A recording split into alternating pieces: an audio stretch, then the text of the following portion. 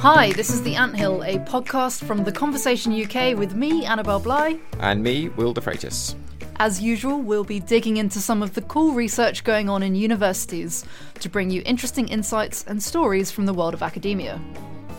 With the nights closing in on us here in the Northern Hemisphere, and Halloween just around the corner, we decided to dedicate this episode to the theme of darkness. We'll ask whether nightlife can survive and thrive in the modern city.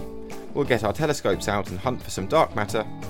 And we'll take a look at the lighter side of the dark web. But before all that, we hone in on October 31st. It's perhaps the one day of the year when the ghosts and ghouls from our favourite horror films escape our TV sets and are free to walk the streets among us. So to find out more about this spooky time of year, our colleague Holly Squire put on her favourite witch's hat and met a horror expert in her local graveyard. We all know that horror films and Halloween go together like a witch and a broomstick. But what is it about scary movies that makes people actually want to watch them? To find out, I caught up with Alison Pearce, a lecturer at York University and expert in horror films. And what better place for us to meet than in a graveyard? Well, I'm here at York Cemetery, and it's a sunny autumnal afternoon. But there's a bit of a chill in the air, and I have to say it actually feels pretty sinister. It's very quiet, aside from the noise of our footsteps and the trees blowing in the breeze, along with the odd bird call, making it not hard to see why graveyards are the setting for so many good horror films. But beyond the graveyard, or the spooky setting, what are the other key ingredients for a good horror film? First of all, the setting. So that would be the house. Ideally, it's an old house, it's a decrepit house, it's the house in the haunting, it's the Amityville horror house. This is a place where past misdeeds have happened, terrible things have happened and they've left their imprint on the house, or beneath the house if it's poltergeist. So we've got bad vibes. Yeah, so there are bad vibes going on. So it could be the Indian burial ground, it could be the murder of the wife, any number of things. So you've got a house where terrible things have happened. Usually then a stranger is brought to the house in some capacity. Even in something like Texas Chainsaw Massacre, it's the girl who stumbles into the house where the bad things happen. The fourth thing would be, in the house there is a place that's called the Terrible Place. The Terrible Place is a concept developed by Carol Clover, an academic. It's usually the cellar. There's one place in the house where you are screaming at usually the girl who's turned up to never go. You must never go into the cellar. The cellar is where the terrible things happen. In the horror film, it's usually the cellar. Never go in the cellar. This is the root of all evil. This is a bad place. And for the fifth thing, I guess you need a clear resolution at the end, usually an upbeat one. Horror really puts its audiences through its paces. It wants to frighten us. It wants us to feel emotionally drained. And part of that catharsis is at the end saying, but it's okay. Everything's going to be all right. So you really need that moment at the end that whatever the landscape is, however things have changed, whatever trauma is, there is an inkling that things are going to be okay. Kind of one of the exceptions to this is Carrie, which is the original, which is a really tragic, sad horror story about a girl who's really victimised and bullied. And it kind of finishes in a really sad note with she appears to be burnt to death, her evil mother's burnt to death, the school's burnt down, everybody's burnt to death. And then right at the end, you've got this lovely kind of dreamy sequence with the girl at school who felt sorry for her. She's recovered, oh, she's safe, the bloody prom, it's all okay. And then she goes to visit Carrie's grave, and right at the end, Carrie's hand shoots up through, and everybody jumps out of their skins. And just when you said that, the sun went behind the clouds. Yeah. It's actually feeling quite eerie here. Yeah. Oh, you see, I'm good at this. And so, but that's quite rare. It's quite rare to have a jump moment at the end of the film. Usually you have some sense that we've put you through the ringer, but now everything's going to be okay. Typically that might be the girl has escaped from the awful house and has hitchhiked and got in a car and she's driving away into the distance, or they've escaped from the cave or something like that, and there's some sense that things are going to be all right, and that's important for soothing the audience at the end. Alison explains that one of the big reasons horror films are so popular is that people actually enjoy being scared. Alison reckons it's because it helps them to sort of disconnect with reality and lets them experience something sinister, but in a controlled environment. This is what she calls a safe space. Typically in a horror film, it might be an ordinary person in an extraordinary situation. That tends to be what happens. And by following them and following them in extreme moments of peril, you're taken out of yourself and you're placed fully in that other world. And it's playing on very primal emotions, so it's easy to get really swept up and be taken out of yourself. It's about having a safe space where you can experience moments that are maybe frightening to you, that you maybe have feelings of dread or terror about, but at the end of the film, 90%, 95% of horror films, there's some kind of restorative ending. So the bad guy or the monster is vanquished and things return to normal. So you have that catharsis, you have the moment to explore these feelings of unease and terror, difficult situations, frightening moments, and know at the end that everything's going to be okay. So it's kind of a way of going through and experiencing fear yourself without actually having to do it. A safe way of doing it, And I think some people are just more tuned in to having those emotions, the feelings of adrenaline or excitement. Well, now we know why people like to watch horror films. But what about the characters in them? From werewolves to witches, ghouls to ghosts, it seems not everything covered in horror can be totally separated into fact and fiction. And with Halloween just round the corner, what better time to delve into the history of witchcraft and witch hunts? This idea that witches gathered to worship the devil, and very strongly associated with that is the idea that they flew to these witches' gatherings magically, and that's where we get our idea of the witch's broomstick. That's Alison Rowlands, Professor in European History at the University of Essex, an expert in all things witches.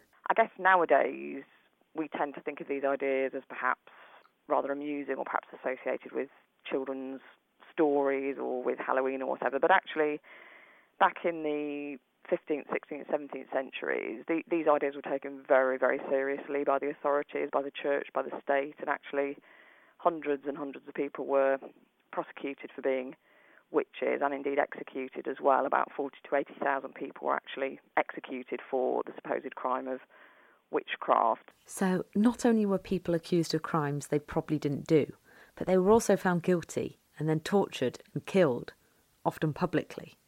And the way the authorities went about doing these killings sounds pretty gruesome. In Europe and in Scotland, people were burnt at the stake, and that's, a pretty horrific mode of execution. Most of them would have been strangled first. They're not being burnt alive. If they've confessed to being witches or been tortured into confessing, they would have been strangled first. But even so, I think the sight of, people that you might know, neighbours, being burnt at the stake, it's a pretty horrific form of execution. And I think that would have had a big psychological impact as well. That might seem a long time ago, but the historical idea of witches continues to live on and still influences what we find frightening today. What happens after the end of the witch persecution, kind of along comes the Enlightenment, and people get a bit sort of embarrassed about a lot of what had gone on in this time of witch persecution. And so the witch increasingly gets relegated to the realms of children's literature. Where are the most images and stories of witchcraft and magical flying and witches today? Well, it's actually in children's literature. You think there's a vast range of children's books. I know I've read lots of them to my kids, Winnie the Witch, Harry Potter. So we still have this really, really strong and powerful idea of magical flight. It's just been taken out of the realms of religion and anxiety and legal prosecution, and we see it much more in the realms of children's literature. But I think that's kept this stereotype of the flying witch alive. So there you have it. Even Harry Potter couldn't escape the witch's spell. And just a reminder, if you're planning on watching any horror films this Halloween, remember, you are in your safe space. Nothing can hurt you. Can it? Well, I'm glad it was Holly bringing us that story. Even in the very safe space of our studio, the thought of watching a horror film gives me the shivers. Well, to save Annabelle's shivers, we're going to turn now from the horrors of Halloween to some magical and mysterious real-world science. Yep, next up, Will and I speak to an expert in dark matter. This stuff, if we can even call it stuff, makes up a good chunk of the universe. But you're genuinely more likely to see a real-life werewolf or goblin than reality's most mysterious ingredient. Evidence of this dark matter was first detected in the 1930s, and ever since scientists have tried to figure out exactly what it is. We spoke to one of them, Jocelyn Monroe, a professor at Royal Holloway, University of London. So Jocelyn, what actually is dark matter? So dark matter, we know, makes up actually most of the matter in the universe. Almost 5/6 of the matter in the universe is dark matter, and it's called that because it doesn't interact with light, so we can't see it through telescopes. It doesn't emit light, it doesn't absorb light. However, we can see its gravitational interaction with objects that we can view through our telescopes. So we can see the effect of its gravity on the motions of stars and the motions of galaxies. And at this point, we know that all the particles we know and love that particle physicists have been studying for 50 years make up less than 5% of the content of the universe. And that most of the matter in the universe is this new stuff, which is dark matter, and we don't know what it is, and we don't know what its properties are, other than that it interacts gravitationally. Wow, so just 5% of the universe. How was it that physicists began to realise that there was so much more out there? Well, the first kind of hints came in the 1930s. There was a famously difficult astrophysicist named Fritz Zwicky at Caltech who made this measurement of the velocities of the motions of galaxies in the Coma cluster of galaxies. And what he found was that the speed at which the galaxies were moving implied that there was about a factor of 500 more mass interacting gravitationally than what Hubble had estimated for that cluster of galaxies based on observing and counting the number of stars through an optical telescope. And so this big factor of 500 difference hung around for a long time, until the late 1970s and early 1980s, when a team of astronomers led by Vera Rubin made a big improvement in the precision of measurements of the rotation velocity of stars and spiral galaxies. So that's the speed at which the star is traveling around the center of the galaxy. And what you would predict from observing spiral galaxies through telescopes is that they're brightest in the middle, so most of the matter is probably in the middle, and then as you go out towards the edges, that there's less matter. And so using Newton's gravitation, one would predict that the stars at the edges of the galaxy should be traveling slower than they are actually observed to travel. And so at this point, many, many measurements of rotation curves in lots of different galaxies have been made, and they all support the same conclusion, which is that the luminous part of the galaxy that we can see through telescopes is actually a very small fraction of the total. And the luminous bit is sitting inside of a giant halo of dark matter particles that extends out hundreds of kiloparsecs further than the luminous matter we can see. And is this stuff that you would sort of kind of bump into? If you flew there in a spaceship, would you sort of feel this dark matter? Well, it turns out that there are billions of dark matter particles, going through us as we, sit here chatting right now. They're gravitationally bound to the halo of our own galaxy. And we don't feel them because the interactions that dark matter particles have with the regular matter that we know about are very, very weak. And actually, my research is trying to measure the interactions of individual dark matter particles with argon atoms. So a very sensitive detector underground. It's not just light that it doesn't interact with. It's kind of everything in what we might describe as kind of regular matter in our sort of visible universe. Well, our great hope, maybe I should say my great hope, I bet my career on the hope that dark matter does interact with regular matter, albeit very weakly. So there are lots of experiments that are searching for this kind of direct interaction, where a dark matter particle bumps into an atom and there's some interaction and some energy is transferred to that atom. And all of those experiments, have so far set upper limits. So we haven't observed conclusively that dark matter particles are interacting with ordinary matter, but we live in hope. There are still theoretical models that predict that dark matter should have interactions with regular matter in a range that we would be able to measure in current and kind of near future experiments. Perhaps before we get into the kind of nitty-gritty, maybe I could ask you, Jocelyn, what is behind that search?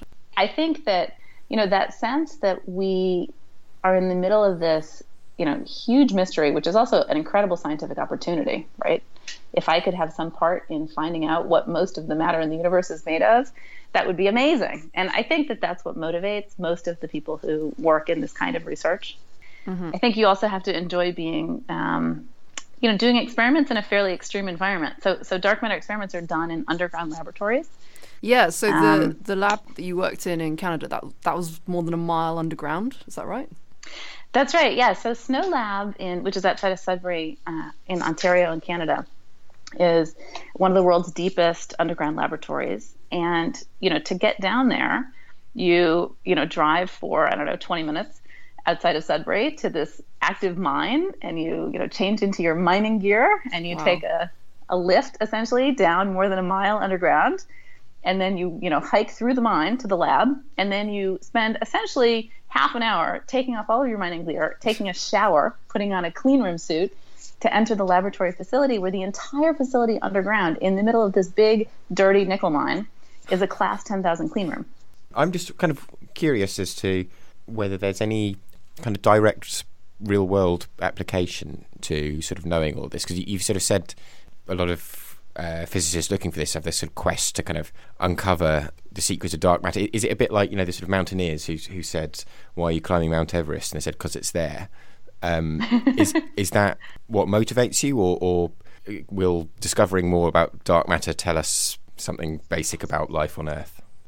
Well, I think I could give you two, for instances. I think there's a really strong element of people deciding to work on this because it's such a big mystery. But I also think, history has something to teach us here. So, in 1898, when J.J. Thomson was, studying the electrode in a cathode ray, tube on his desk, he didn't know that, understanding the quantum mechanics of electrons would have anything to do with building the transistor, 50 years later, or that, 70 years later, the transistor would completely change the way that all electronics work, totally change the way that people live their lives. That future is impossible to foresee.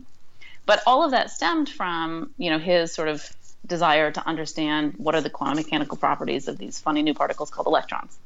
And I think dark matter has a similar kind of potential because there's so much of it out there.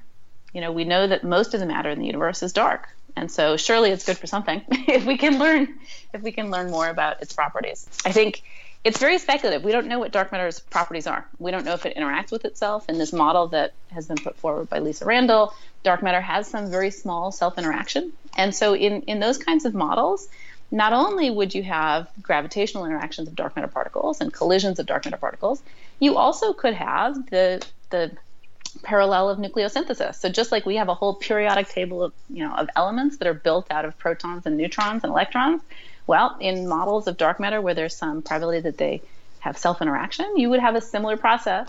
You could have a whole dark periodic table of elements. Who knows? You could have, dark carbon-based life forms for all we know.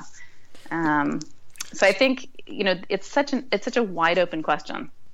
I loved the idea you just sort of mentioned of a possibility almost of a kind of, if you're saying there might be kind of dark carbon, for instance, and sort of dark life forms.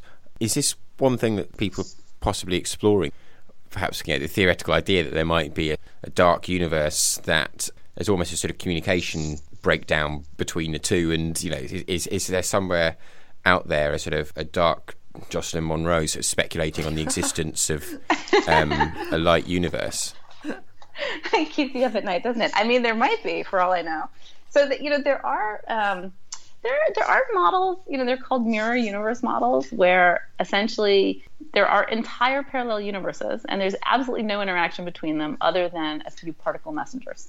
So, the level of interaction between this dark sector and let's call it the light sector of particles we know and love, the degree of interaction is completely unknown. So I guess, it's possible that there's a dark Jocelyn Monroe sitting out there somewhere speculating, but sadly we'll never know it unless she learns to communicate by gravitational radiation.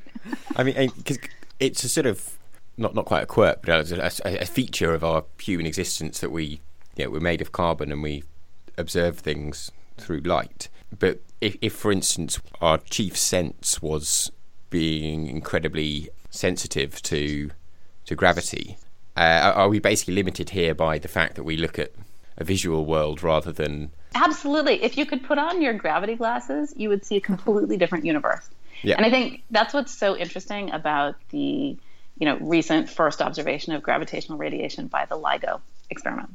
Yeah. I mean, the reason that that's so incredible and people are so excited about it is that, for the first time, we can view the universe in some way other than electromagnetic radiation. There's really, in all of observational astronomy, that people detect photons of many different wavelengths. In the last 5 years, for the first time, people have detected neutrinos that are coming from outside of our galaxy, which was an incredibly big discovery. And then this year, we can finally have the first hint that we can detect gravitational radiation. And I mean, this is an enormous, enormous change in the way that we can study the universe. Basically, the LIGO instrument is the beginning of having gravity glasses, where we can see the universe through this completely different filter. I mean, if I had to predict, at the end of my scientific career, will the state of particle physics and cosmology look anything like it does today? I mean, I would say no. I think one of the big reasons why I got involved in dark matter is because this discovery that, most of the content in the universe is dark happened during my scientific lifetime. That measurement came out from the WMAP experiment when I was in college. I remember going to a colloquium as a physics major and seeing that result presented, and it was mind-blowing. And I think that observing the universe through gravitational radiation, through neutrinos, have similar potential to completely change our understanding of our place in the universe and what the universe looks like and what the content of the universe is.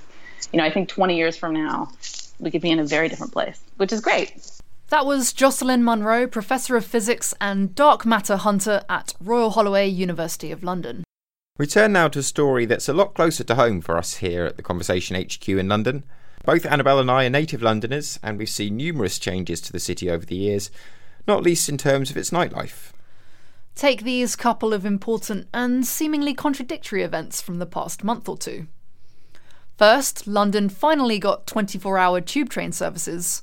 However, this happened just as the famed nightclub Fabric was being shut down, after 17 years as a stalwart of the capital's clubbing scene.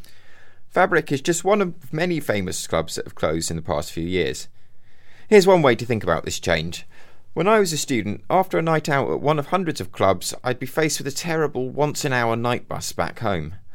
Now, I can catch a 24-hour tube directly home from a dwindling selection of identikit bars. Many people are worried London's nighttime economy means sanitised culture. Well, from how people let their hair down at the weekend to those pulling the night shifts to make it all happen, Michael Parker takes a look at the ever-changing world of the city at night.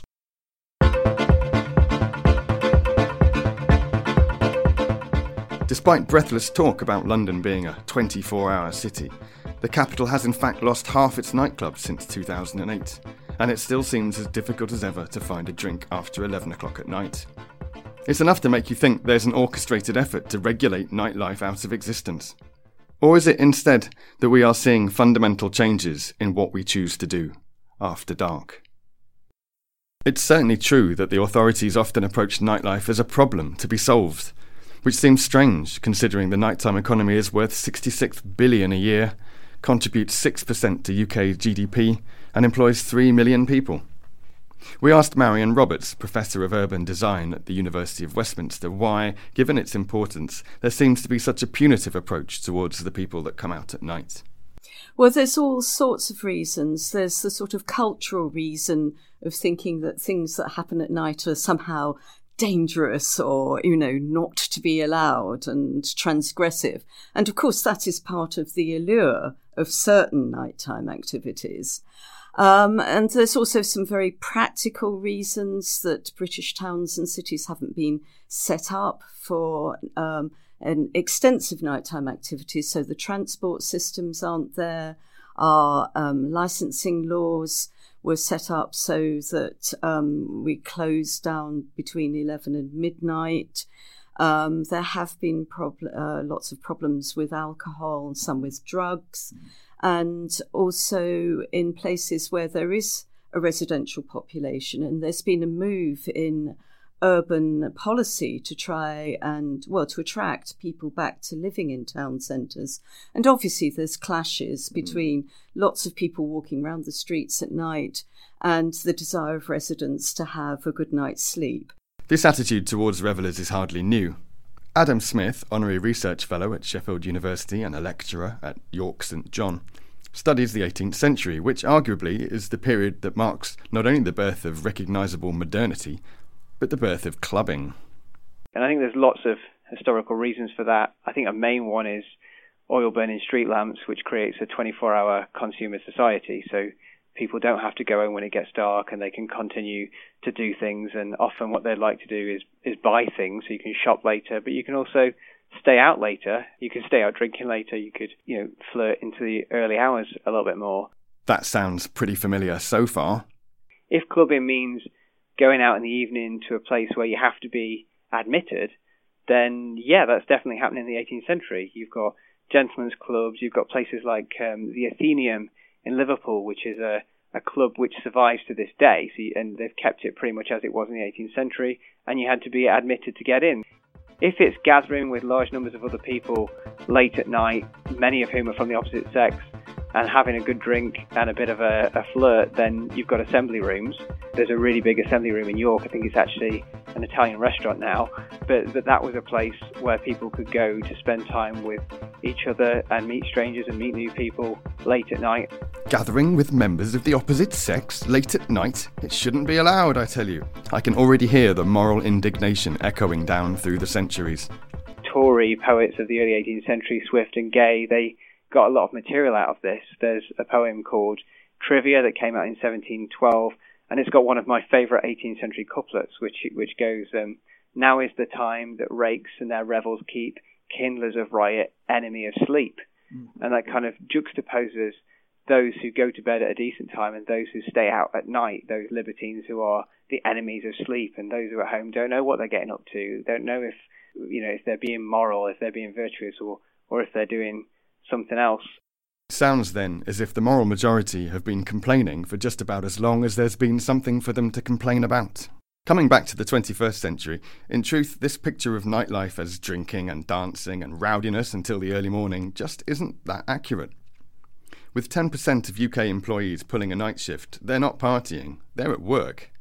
An urban geographer at Newcastle University, Rob Shaw spent time hearing stories from the taxi drivers and street cleaners whose work keeps the night economy ticking over. One of the things that you find working with people who inhabit the city at night is that it's a much safer place than we tend to think. So it's not really a space of hedonism or certainly of violence, and the kind of repeated thing you'll hear from whether it's the police, bar staff, fast food retailers, all these people who are out there in the city at night is that yes, there are problems, but it's not the kind of Wild West that some people might think it is. I think people talk to each other more at night. I think because there's fewer people about, and so you're more likely to speak to someone. I think it's an effect as well of not being able to see quite as far away. You can't quite tell who people are until they're very close to you, so you're more likely to engage in conversation to find out something about them, to interact with each other.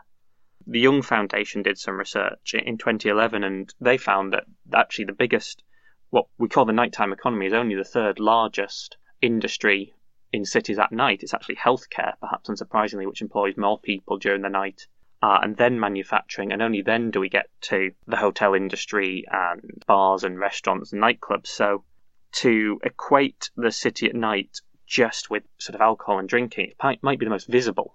If you show up here in Newcastle in the big market at 2 o'clock, that's what you'll see. It's very striking, but it's certainly not the totality of what's going on at all.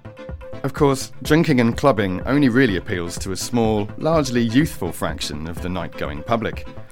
But for all the attention it is paid by the licensing authorities, in fact, nightclubs as we know them only really emerged fairly recently, in the 1980s and 90s. Rob Shaw explains. The nightclubs that we now know come out of the alcohol industry and cities responding to the rise of ecstasy and illegal raves and producing new products like alcopops and then bottled beers that would kind of appeal to a younger audience, to people who were wanting to dance whilst drinking. while we have seen a reduction in the number of nightclubs in Britain, again, looking at some of the numbers, there's still 1,700 across the country, which to me still seems like quite a lot. That's down, but what I thought was interesting is that at the same time we've seen this rise in different types of alcohol consumption, so craft beer and craft breweries. And again, looking at that, there's now 1,400 breweries, so this is as of 2015. And I thought, it seems that those two numbers are converging, and we could get to a point pretty soon where actually more people are making their own beer. There are more breweries than there are nightclubs. And that, to me, suggests a changing trend in how we're socialising, how we're drinking, and where we're going. Perhaps as much as this sort of story of nighttime cities disappearing. Perhaps, with so much having changed in the last few decades, nightclubs are dying rather than being killed off. After all, a lot of what they have to offer can now be found elsewhere. There's been a whole range of reasons cited, but one of the ideas is that people used to meet in nightclubs to have casual sex. They used to meet to have one-night stands. And you don't need to do that anymore. I mean, if you look at a nightclub, it's a particularly inefficient way of meeting people. It's noisy, nothing about the people there. Everyone is either drunk or dressed up, made up to look as good as they can, whereas actually with some of these dating apps, you can filter out all the people you're not interested in first, so you don't have to spend your whole night talking to a bunch of people you don't want to talk to. There's also the sense that a lot of what nightclubs offer can be done at home now. People can stream music much more easily, so if you want to have a house party, get together with friends, you can do that much more easily at home, much more cheaply than you can do in nightclubs. So, we have a situation where our authorities are set up to impose stringent restrictions on one kind of nightlife, while paying little attention to all the other things nightlife could be. This should concern us, because alongside work, it's a city's nightlife, its atmosphere, that draws in people. Cities are where people come together to meet and create. A vibrant nightlife is a marker of a mature cosmopolitan city, and any measures that might strangle that element of the city will inevitably have consequences on others. Take, for example, the strict lockout laws in Sydney, Australia. This has had quite a devastating effect. So the idea is that clubs can still stay open till 2 or 3 o'clock in the morning, but you can't go into them after 1 o'clock. So the idea is that people aren't moving from bar to bar and out on the streets when they might come into conflict with each other. But in practice, what it's done is completely sort of destroyed the nighttime industries that are there. So I think there's good evidence for not applying this overly strict regime. It sounds like what's needed is to put all these threads together and start developing new activities for cities after dark. And as it happens, new Mayor of London, Sadiq Khan, has announced he will appoint a night czar, someone to ensure that the opportunities to let your hair down, as well as those livelihoods that depend on the nighttime economy, aren't swept aside. Here's Marion Roberts again. One of the projects we did some years ago was also focus groups looking at what people might want from nightlife. And one of the issues is that a lot of it is based around either eating out or live performance or a sort of party atmosphere, which is very loud. And I think what people also want is just human contact. And so one of the themes that came up was a quiet place to sit and talk and to chill out. And that's one of the things that's missing from our nightlife. There's a huge opportunity now, especially with the night tube, to encourage a much wider range of activities beyond the typically boozy ones Brits are renowned for. Marion's research turned up suggestions such as late-night markets, jazz concerts, ice cream parlours, skating rinks, small city festivals, late opening museums and galleries, the kinds of activities that appeal to people young and old. And spaces that encourage people to come out after dark and take back the night by just hanging out. Weather permitting, of course. So, Sadiq, here are some suggestions. I think there's an opportunity to develop the creative and cultural side of London and, look after music venues, try and expand the experimental side of London's nightlife. Things like the galleries opening later, the major galleries, that's been as far as I can see, a success, and there must be opportunities to do that more. And also encouraging the local boroughs. Obviously, it's up to the local councils, but with the night tube coming in, it'll be much more possible for people who live, say, in inner suburbs to go outwards, maybe to new centres where maybe there's cheaper property prices, there's more opportunities for entrepreneurs to experiment. So I'm hoping that a new Nightmare will encourage experimentation and encourage the boroughs to experiment, and will also encourage, all the licensing authorities and the police authorities to help with that and not to see it as a threat. Ultimately, as tastes change and urban populations grow, there has to be a shift in what authorities are willing to encourage and what they are willing to permit. Because a true 24-hour city in the 21st century can't still be one that shuts at 11 p.m.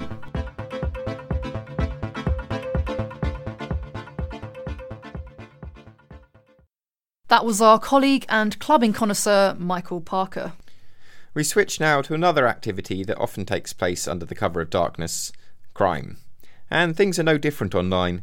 The dark web, as it's known, is famous for letting criminals operate in the virtual shadows. But is darkness always a cover for crime? And does the existence of a hidden part of the internet mean that everything that goes on there is illegal and should therefore be shut down?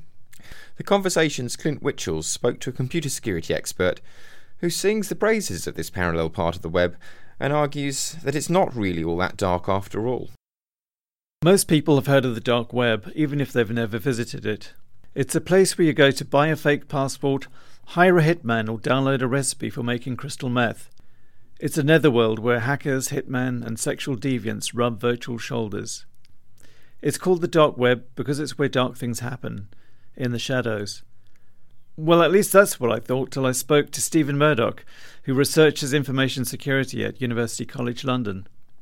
In a way, dark web is a bit of misnomer because it sounds very sinister, but what it actually is bits of the internet that you need special software for accessing.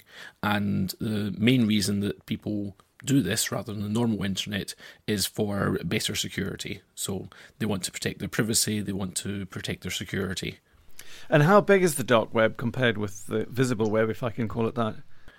It's quite hard to estimate because of the privacy that is offered to the users. But I think it's fair to say it's much, much smaller. It's in the case of the Tor onion services, which is the main use of the dark web, it's of the order of millions of sites rather than billions of sites.